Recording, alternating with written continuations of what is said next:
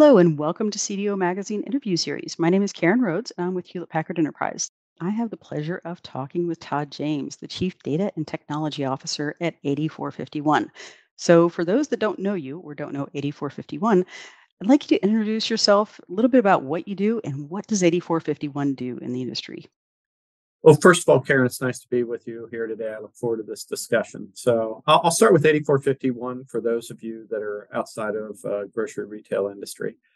So we are a wholly owned subsidiary of the Kroger Company. Our focus is we are a retail insights and media company.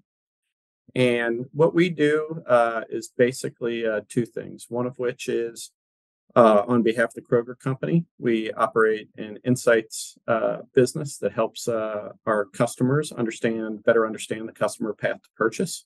We have a retail media business called Kroger Precision Marketing, and we also have a venture capital fund called Pearl Rock Partners. At the core of all this is bringing together data and science to provide deeper insights and to simplify customers' understanding of the grocer's path to purchase. Additionally, we provide the advanced analytics capabilities for the Kroger Company. So my responsibilities entail the data science, the engineering, the product capabilities for both the commercial and the Kroger model businesses, as well as the consumer research P&L and the shared service on the Kroger side. Additionally, I have responsibilities in Kroger where I'm responsible for digital analytics, data, and some of the innovation around R&D happening in that space as well. So I don't know if my title is Chief Data and Technology Officer at 8451.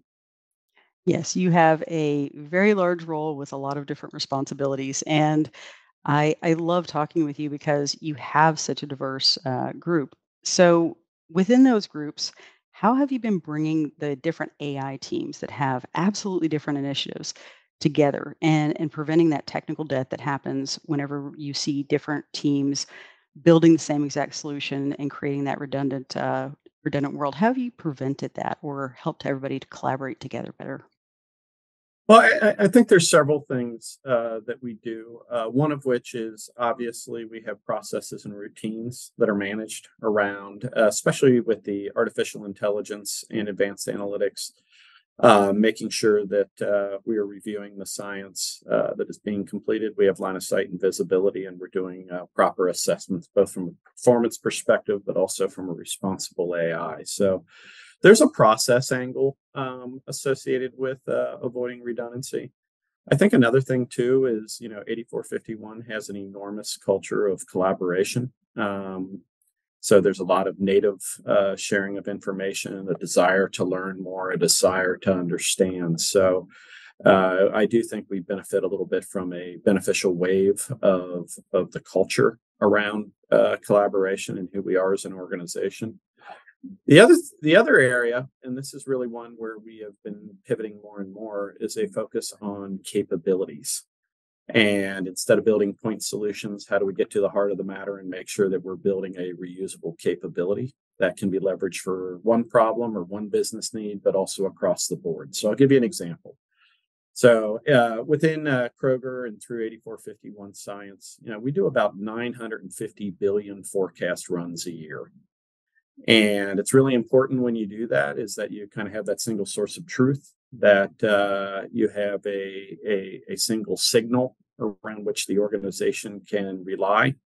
And so, we have built, instead of meeting all those needs independently across the business areas, we built a forecasting center of excellence that ties together and creates a uniform feed that is used by our merchandising group, our supply chain group, our retail operations group, finance, as well as the alt profit businesses that I mentioned before that sit within 8451. And alt profit, I may use that. It's alternative profit. The way to think about that is not groceries. The other ways that we have revenue through 8451 and through Kroger. So we've brought that together into a unified group. And one, what we're finding is we're able to have truth in the signal across multiple businesses, but two, we're also able to achieve a level of scale. And we're taking that mindset and applying it in different areas, and we're starting to organize our teams more and more towards how do I create reusable AI product capabilities that can be used in multiple places, as opposed to answering that question or delivering that point solution.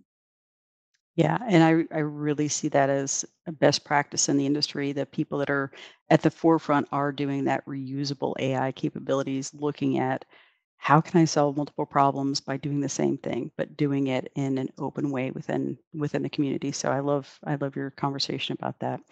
So with all of the different technologies that are out there, um, how do you guys decide whether or not to invest in a certain type of AI technology and that capability? Yeah, I think there's several things. One of which is, and I can get a little bit to what we do in labs and R&D where we're looking at innovation, but I'll start with the business space. Any of the work that we're doing has a business case behind it, and it has a business sponsor aligned to it. So, we're doing two things as we go out and work with our business partners. One of which is making sure that any work we do is something that they are willing to sponsor, that they see as important relative to their strategic objectives, and two, that there's a business case to support it. And that business case has to look at and clear two thresholds. One of which is, can they look at it and does it fit within the context of what they're trying to achieve? But two, being that we're looking across multiple businesses, we do take a look at those business cases and make sure that, in aggregate, that our resources are going against the highest priority needs of the organization.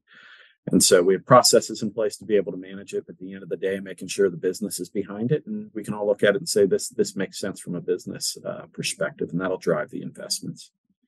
There are times if you want to stay out in front, sometimes you do have to get out in front of the business case. So we have, an 8451 labs team that is focused on innovation.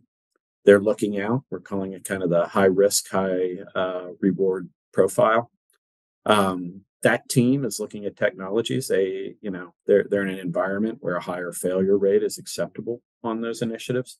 But Mhm. even there, we have structured our labs to still hold them accountable for an economic return. So we manage it less like you'd find in a traditional R&D academic setting, and think of it more like a financial services fund, where managing a portfolio of different initiatives with an expectation for a higher return. We have a target return for that team in terms of value those solutions are able to provide, Mhm. but it's risk weighted.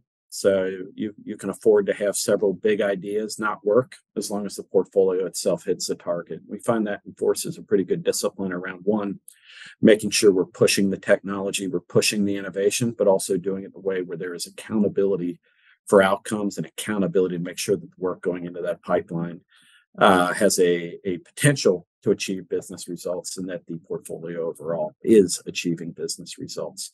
We've been doing that for about 2 years, and we're getting a very healthy return on those investments to date, so exceeding expectations. That is wonderful. So I love that you guys have the two different groups. One that is doing the labs and the forward looking high risk, high reward, and the other group that is really focusing on the business, and that you have to have that business owner and sponsor. Uh, Too many times we see AI projects fail because they just frankly didn't have that business sponsor. They didn't know what they were trying to achieve. So love that you It's pointed that it's out. interesting you say that, and you look at it too. I mean, they're very different needs, right? In the case They of the are. business. And by the way, innovation happens everywhere. Innovation is not restricted to the lab, right? So we have great innovation happening in the business teams, but there is a little bit difference in orientation. In the business teams, it's about intimacy. It's about understanding the business, it's about relevancy, and it's about solving their problems relative to the needs they have. So it's about deep intimacy. Whereas the labs, distance is actually good because it Yeah. unshackles them from the current state and allows them to think in a more forward-looking manner. Which, Mhm. that if we're looking over the horizon, we need to be somewhat detached from the day to day. Absolutely. And I think that is fundamental as to where you guys have been so successful is in that separation of those two teams. You need those people that are pushing innovation, but you also need the people that are driving the day-to-day business. And I just wanted to say thank you so much for joining me today. There is a ton of interviews that are on the cdomagazine.tech website. Please go there for all of the other interviews. Have a wonderful day. Thank you, Karen, and thanks, CDO Magazine. Thank you so much, Todd.